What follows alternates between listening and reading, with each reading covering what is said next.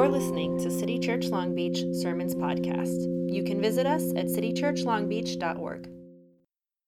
Welcome, friends. Welcome to our friends who are on Zoom. I'm Bill White. I'm one of the co-pastors here at City Church of Long Beach, and we're super glad to gather together on this Memorial Day weekend, and it's just good to have folks in the house. And yeah, I think of that song, and there's a sense, right, that we're all wanderers, and we've all gotten lost, and we're all sorrowing, and we all have shame. And the good news of Christ is that we've not gone too far, that there is healing, there is hope, and there's a home. There's a table. You get to sit at the table and taste the grace again today. So welcome. We are very glad to be with you. Our vision as a church is to be a radically welcoming community on the journey towards Jesus, joining him in the renewal of all things. And we're glad to do that together. We want to pray for our kiddos. We have a gaggle of kids here today. So Megan Clendenning, if you would welcome Megan as she comes and prays over these kids. Pray for your own strength for the kids' ministry time. Good morning, everybody. Would you pray with me?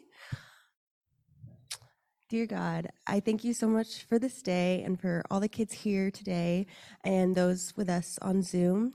I just pray that they all know how much you love them, and I pray for a safe and healthy summer for everyone and that they have the best time, and that I pray for patience and happiness for the parents and caregivers of our kiddos, and I pray for this school, this community, and the whole world for all the children. So thank you, and in your name we pray, amen. Amen. Kiddos, if you want kids through elementary school, get to go hang out with Megan and the team, which will be lots of Megans today, so it should be fun. As the kids head out, would you guys welcome up with Bill and I our friend Rob Kunzman? Yes, you are all going to meet him. He is a special guest here this morning. And hey, if I haven't met some of you yet, my name is Brenna Rubio. I'm the other co-pastor here at City Church. Okay, Bill got it. It looked a little, yeah, I was about to offer help, but I didn't want to, freak Bill out too much. Yes, okay. I got to tell you guys, this morning, you are basically all going to sit and listen to the sermon that I wanted to hear. This is a very selfish morning, I admit it. So Rob is actually an unknown, unseen figure here at City Church, because Rob has been Bill's best friend for a couple decades. Amazing, it's true. In fact, I think we might have a picture up here. That's when Rob had hair. And because of this, Rob is actually quoted at least once a month here at City Church. You might not always know it. You might sometimes think that Bill is like quoting from lots of different friends who have spoken into his life, and sometimes that's true. Friends who have messed up their lives and, those things. Yeah, right. It's always right. this one. But it's often Rob. And so we have been in a sermon series for the last few weeks now, and it's going to go a little bit longer, all about friendship, particularly drawn from the friendship that that Paul has with his young protege, Timothy, in the book of 2 Timothy, named, obviously, for that relationship. And so I heard that Rob was willing to potentially come up and co-preach with Bill, and they had a particular topic lined up, and I was like, no, that's not the sermon that I want to hear. If we have Rob up here, I want to hear about what it looks like to sustain a friendship that goes over decades. I want to hear how that works, because I'm going to be honest with you guys. Some of you, as you listen to Rob and Bill talk about their friendship, you're going to have in mind your own sort of ride or die friendships, right? Those people that you share vacations with and you call in the middle of the night, and if you need somebody to help you bury the body, they're there. And that's who these guys are. And you know those people. And so as you listen, you're going to be bringing those people into the conversation. You're going to be thinking, yep, like that, or, oh, we do it a little bit differently, or, but you're going to get it. And others of you, I want to let you know, you're going to be a little bit more like me in the conversation. And you're going to be thinking, this has always been hard for me. Whether it's because of personality or circumstances, it's hard to develop those friendships. And actually, I think as we listen, we'll probably hear that from these guys too. It's hard to develop those friendships. And even for me, I would say very vulnerably, I'm at a point in life where the friendships that I have done that work in, a lot of it's shifting. And it's really uncomfortable and it's challenging right now. And so I'm anticipating that as I listen, there's actually going to be a little bit of an ache. There's going to be a little bit of it bringing up, yeah, this is hard. I wish I had this right now. And I'm anticipating that God is going to meet me in the ache. And for those of you like me, I'm praying God's going to meet you in that ache as well. Because we were actually designed for this, but it's not easy. So that is the hope for this morning in the sermon that Brenna wants to hear. And you're all invited in. So guys, tell us, how did this friendship start? How'd you meet? How did it all get started? So like 4 decades ago, literally in 1986, we were part of this Christian group at a college back east where we both went. And I'm like Christian nerd and he's like really Christian nerd, but the rest of the group was like, I don't know. They're like, it's a whole nother level. Yeah, it was like game-changing Christian nerds. And so there was really Wow. not a lot of, I was a lonely guy, still am in so many ways. And so I'm like, I don't know, how about him? It's kind of, I don't know, is that? Yeah, I think for me, we were 18 years old and at this retreat for how long? It seemed like forever. Like a month or something. I felt if I had to stand up and hold hands and sing one more praise chorus, I was going to lose my mind. It was snowing out. Yep. And there were no games, no, there was nothing. There was only like sheets of like Kumbaya verses. Yes. Like that's all they had stacked around the room. And so there was no balls or anything. So we actually found a toiletries kit, that extra toiletries kit, and we went out into the snow and we played football. And it was brown. It looked like a football. yeah, It's a little clinky. Yeah. And it was one-on-one football in the snow, and he got a little bloody and lost in victory. Anyway, we see that one a little differently, but that was the beginning. That was the beginning of seeing things differently. Yes. I've been correcting you ever since. And that picture that we saw, was that at somebody's wedding? That was at somebody's wedding. I think that was yours. Anyway. Yeah, they're like, so, got married. Our wives went into medical school at the same time in different states. We haven't lived together in the same state since college. And had kids about the same time. And so there were a lot of similarities along the way. Yeah, a lot of ways to compare notes and compare joys and heartaches and share those across the miles. Were we going to tell the wedding story here? Or is that we're going to save that one? Well, I can tell you from my perspective, I'm considered by my family and by everyone who knows everyone who knows me to be a cheapskate, a tightwad. And so I think Bill had the idea that for a wedding present for each other. We were 24, we were children. Yes, we were. And we would pray for each other every day for a year for our marriage. And he was like, how much money does that cost?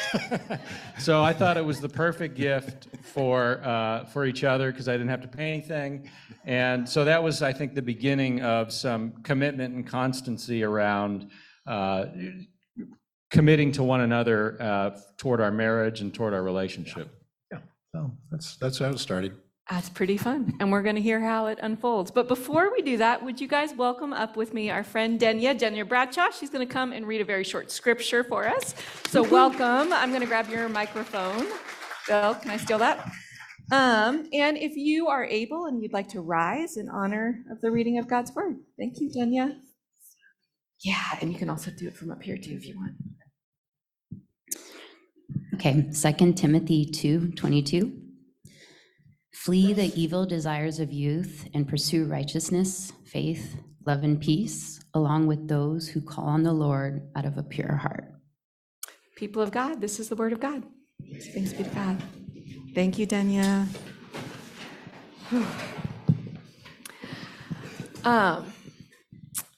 Yeah, so this is really, this verse encapsulates. So you have this kind of instruction, this encouragement from from Paul speaking to Timothy. So a friend talking to a friend about how to do this friendship thing and to do it in ways that build you up. And as soon as I read this verse, the first thing that jumps out at me is like, yeah, okay, flee evil desires, pursue the good stuff. You know, that's just kind of standard, but then do it with others, along with those who call on the Lord out of a pure heart. And obviously that's what we're talking about today. And it's also the part to me that automatically creates a few triggers. Like, how do you do that?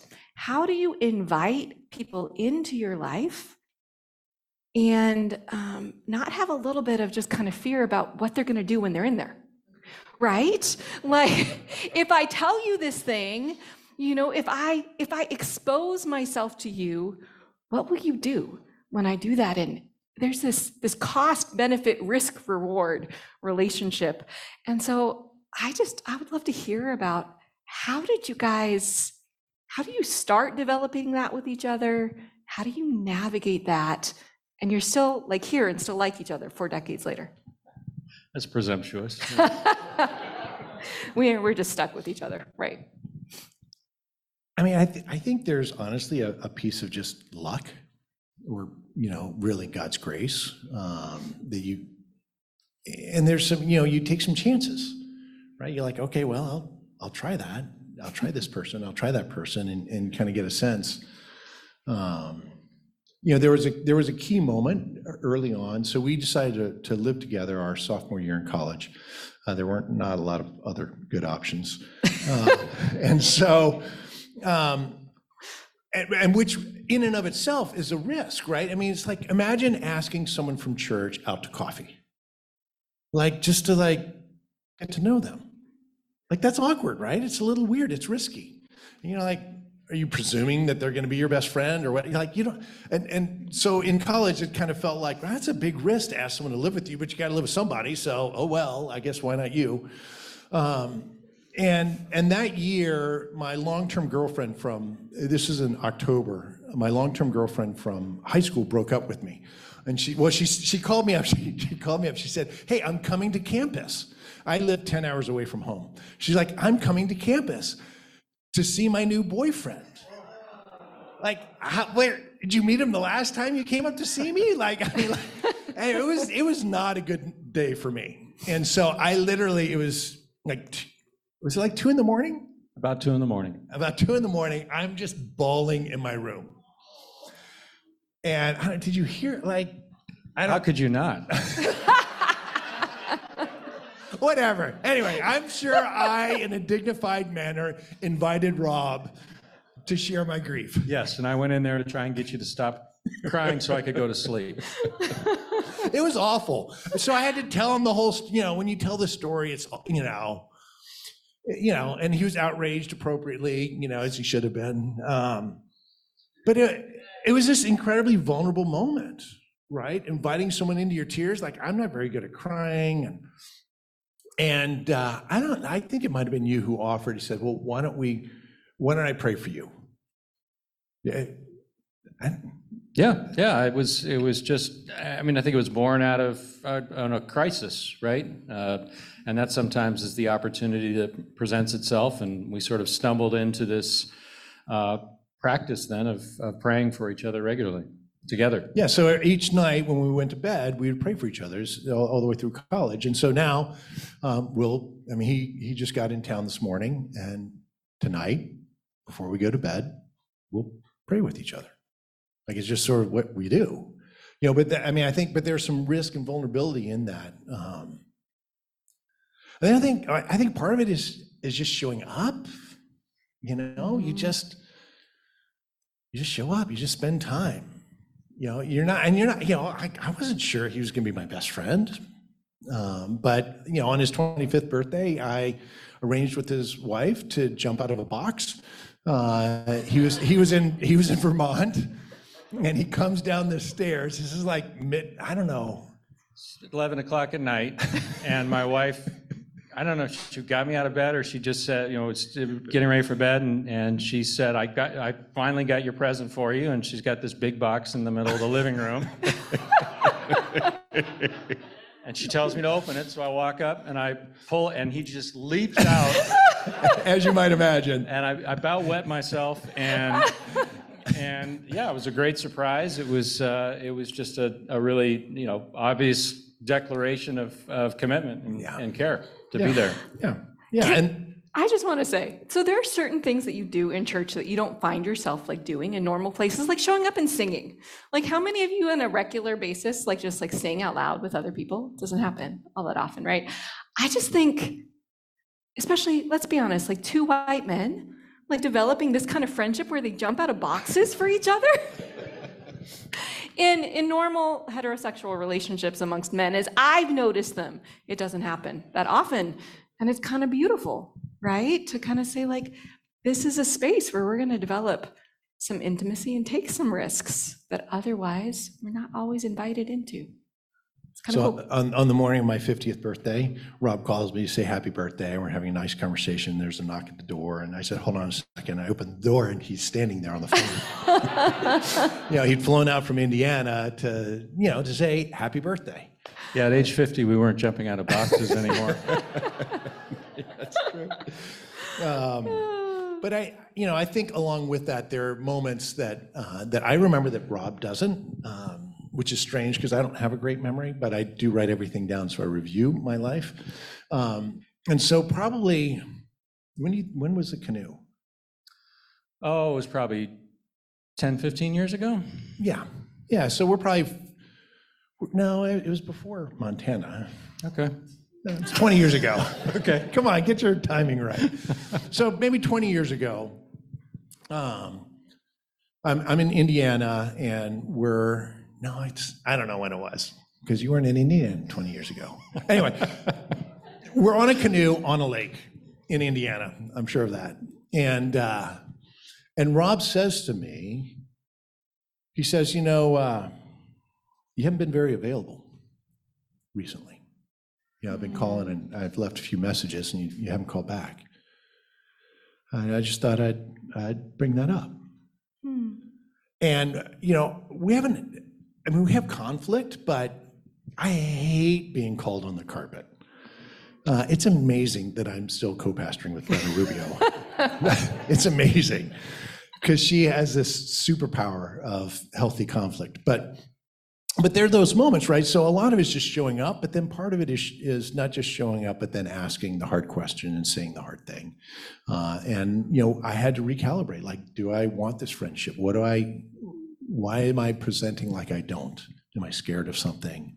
What would it look like to re-up? Yeah, I think we both have had to make steps where we're trying to be not only available for one another, but listening carefully to one another and letting one another teach us and show us things that we need to hear. I was driving down this morning to get here, and I called my wife because I've been thinking about this for a few days, what I was going to say, and I said, what are the ways in which, it's hard for Bill, what does he have to put up with me?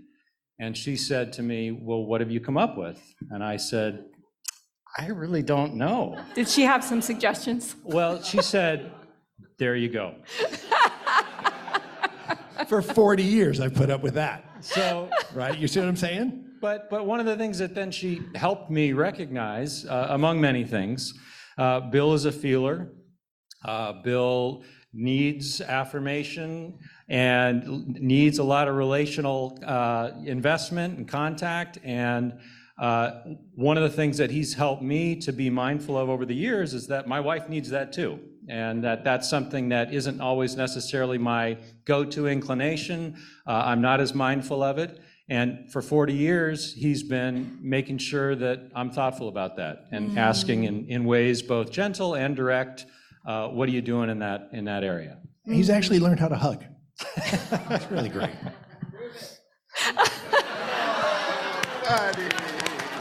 Zoom, if you didn't hear that, the instruction was prove it. So good. I mean, but I'm listening to you guys and I'm thinking like this, even just the whole idea of a pure heart. We can't do that without like actually getting in touch with your heart. And it sounds like your friendship, like you've had to challenge each other to do that, to actually dial in sometimes when you don't even want to. Yeah, I mean, I think for sure. Because the truth is, neither of us has a particularly pure heart.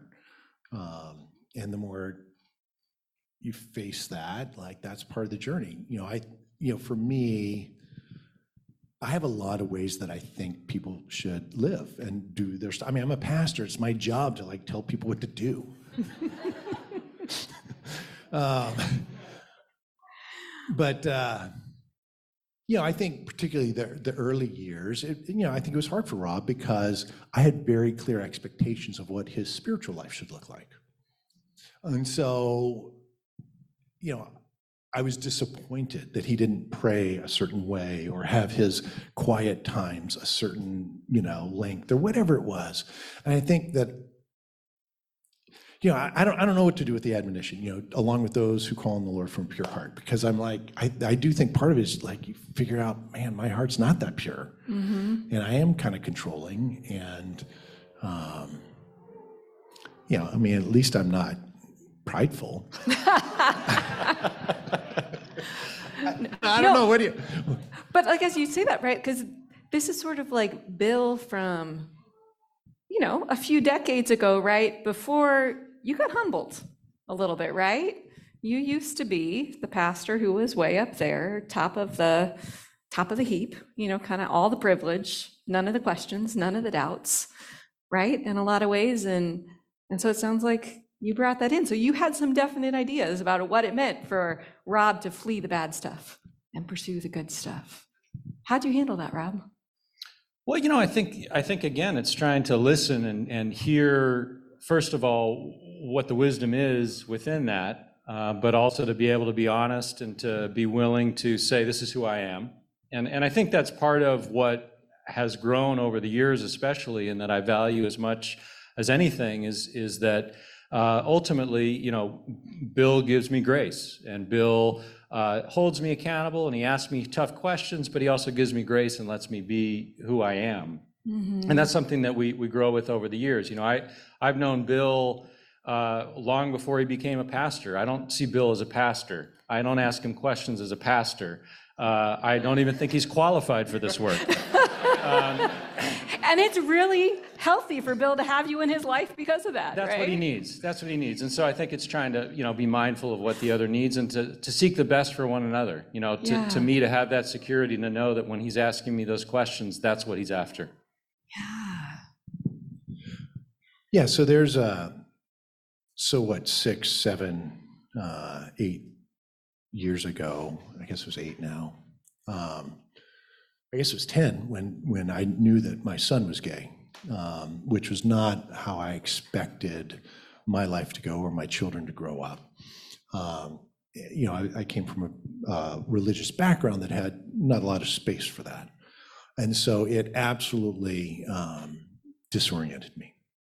And I mean, everything was on the table.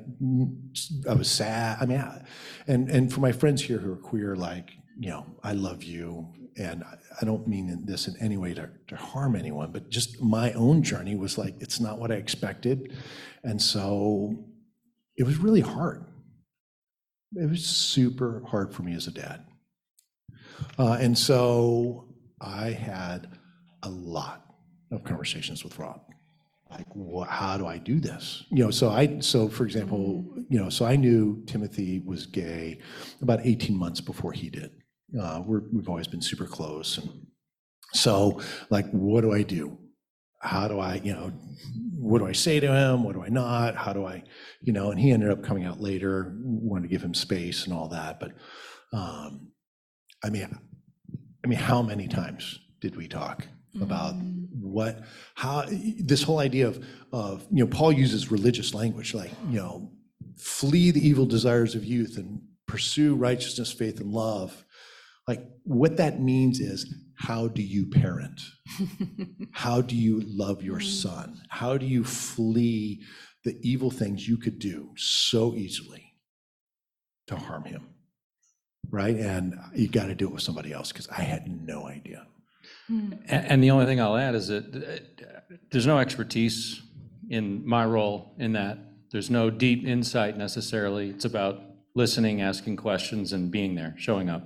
And to the extent that we've done that for each other, that's been, I think, as important as anything. I'm thinking of a metaphor that I read for parenting once that I wonder if it kind of applies for friendship too. There's this sense of providing, that there are times where you're the wall that your child needs to kick off of. Like, you provide that resistance, right, that they actually need. And there's almost like a creating those boundaries, that healthy space for the other person to struggle, to kick off, to feel where they are in space. And you get to do that for each other and try not to interfere too much with the process, right? Because Bill's got to go on his journey, but you've actually got a role to play just by being there and responding and loving and holding safe space, right? Yeah. Yeah, that changed my life. I mean, my son will tell you how grateful he is that I have a best friend. So, and I know I have heard, as Bill mentioned, he and I occasionally get into conflict. And it's actually a pretty common, like on a bad one, like if there's one that's a little harder, a little rougher. Like this last one? Like a recent one that we had, that when Bill comes back, to rediscuss with me, a conversation we'd sort of opened up, that he might say something like, well, I talked with Rob, right? And don't you guys have these? Like, my closest friendships are the ones that you go to, and of course, like Rob might say something like, yeah, you got to go apologize to her. That's exactly what he said. I'm like, why are you on her side? What happened to being my friend? But we know that those are the friendships that when we go and we complain about, our coworker or our partner and we talk, that they'll give all the and they'll also tell us when we were a jerk. Because that's how they're for us, right? Those friendships that they will be honest and they will give the pushback when we need it as well. And that's part of the process. Right? So, closing question, but this is a very active verse. It's do this stuff, flee it, pursue it, do it with others. Like, what does it look like to keep making that choice? You've been making choices for each other for 4 decades now, to say I'm committed to this friendship. What does that look like for you? And then for all of you as you listen, remember, it may not look like that for you. But what would the choices be? How do you choose for friendship that would help you grow? I think one of the things that Bill is particularly inclined toward is structure and intentionality. And one of the ways in which that has actually been a real blessing to our friendship is that he has been very focused every time we get together on making sure we have questions, specific questions to ask each other, to talk about different topics. And he wants to make sure before we show up that we actually have thought about what those are. And we do the same thing when our families get together and everyone shares and talks. And Katie writes them down in a journal and has got a record of all of them over the years, because she likes structure too. And I think that intentionality has been a really helpful layer of depth to provide over the years, where we get together, we enjoy, we play games, we have fun, but there's also a sense that we want to make sure we invest in that time as well. So what it'll look like, so if our families get together, we always make sure that the 4 adults, although now all the kids are adults, but that the 4 old people, that we go out for dinner, and we'll always have a question, like, for example, how have you changed most in the last 10 years? Or what big job change do you anticipate before retirement? or, whatever. I mean, 1,000 different questions. We went to Montana. We had we decided we convinced our wives that we needed a preemptive midlife crisis trip at age 40 just to make sure we didn't have one. Has that worked? It was awesome. They gave it to us. But has it worked? I don't know. We were really. Neither of us bought a sports car afterwards. Okay. Yeah. And we went to Montana and spent 5 days playing board games, but we had literally like a whole page of questions, right, assigned out for, morning and afternoon and evening to talk through, because it's like, I want to grow. I need a best friend, and I want to be a best friend, and it's going to be hard work, and so let's do it. And we always tried to get, that stuff done earlier, so then we could just play a lot of board games. It was fun. Okay, but so Rob, the way you introed this is Bill's. It's a gift that he brings. It's his style. It's the only style. What would your style be? Like, what have you brought to the friendship? Well, so I guess what I would say is that as I think about the type and quality of friendships that I have, the depth that my friendship with Bill brings around asking questions and being very intentional is something I cherish. I don't think it's the only model of friendship, and I don't think it's the only way that friendships bless us, obviously. And so, to me, the core of it is to show up, to be available, and to seek the best for the other. And there are different ways that can happen. And I think that we give each other room to make that happen in our friendship. But I think that we need to give ourselves grace to have different shapes and kinds of friendship as well. Yeah. Like sometimes I know, Bill, you talk about a constellation of mentors. A lot of us have a constellation of friendships as well, right? And we have certain friendships that they excel in this way, and certain friendships that excel in another, and even just to allow ourselves, right? That one friendship doesn't have to meet all of our particular needs. Yeah. That is very true. Yeah, lot of different kinds of ways to be friends. So. Yeah, so good. Could we thank Bill and Rob for giving us a little history?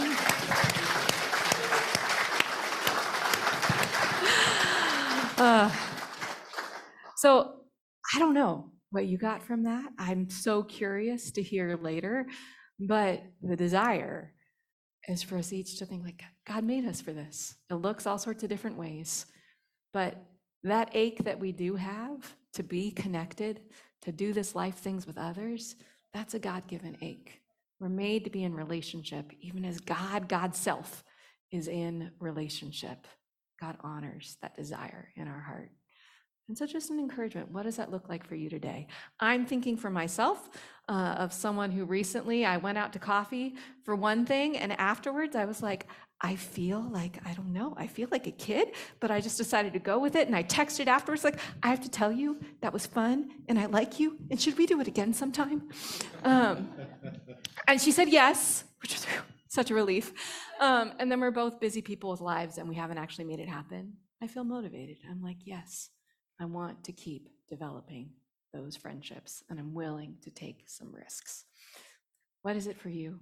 I don't know, but I know God honors the desire. I think our friend Lewis is going to come up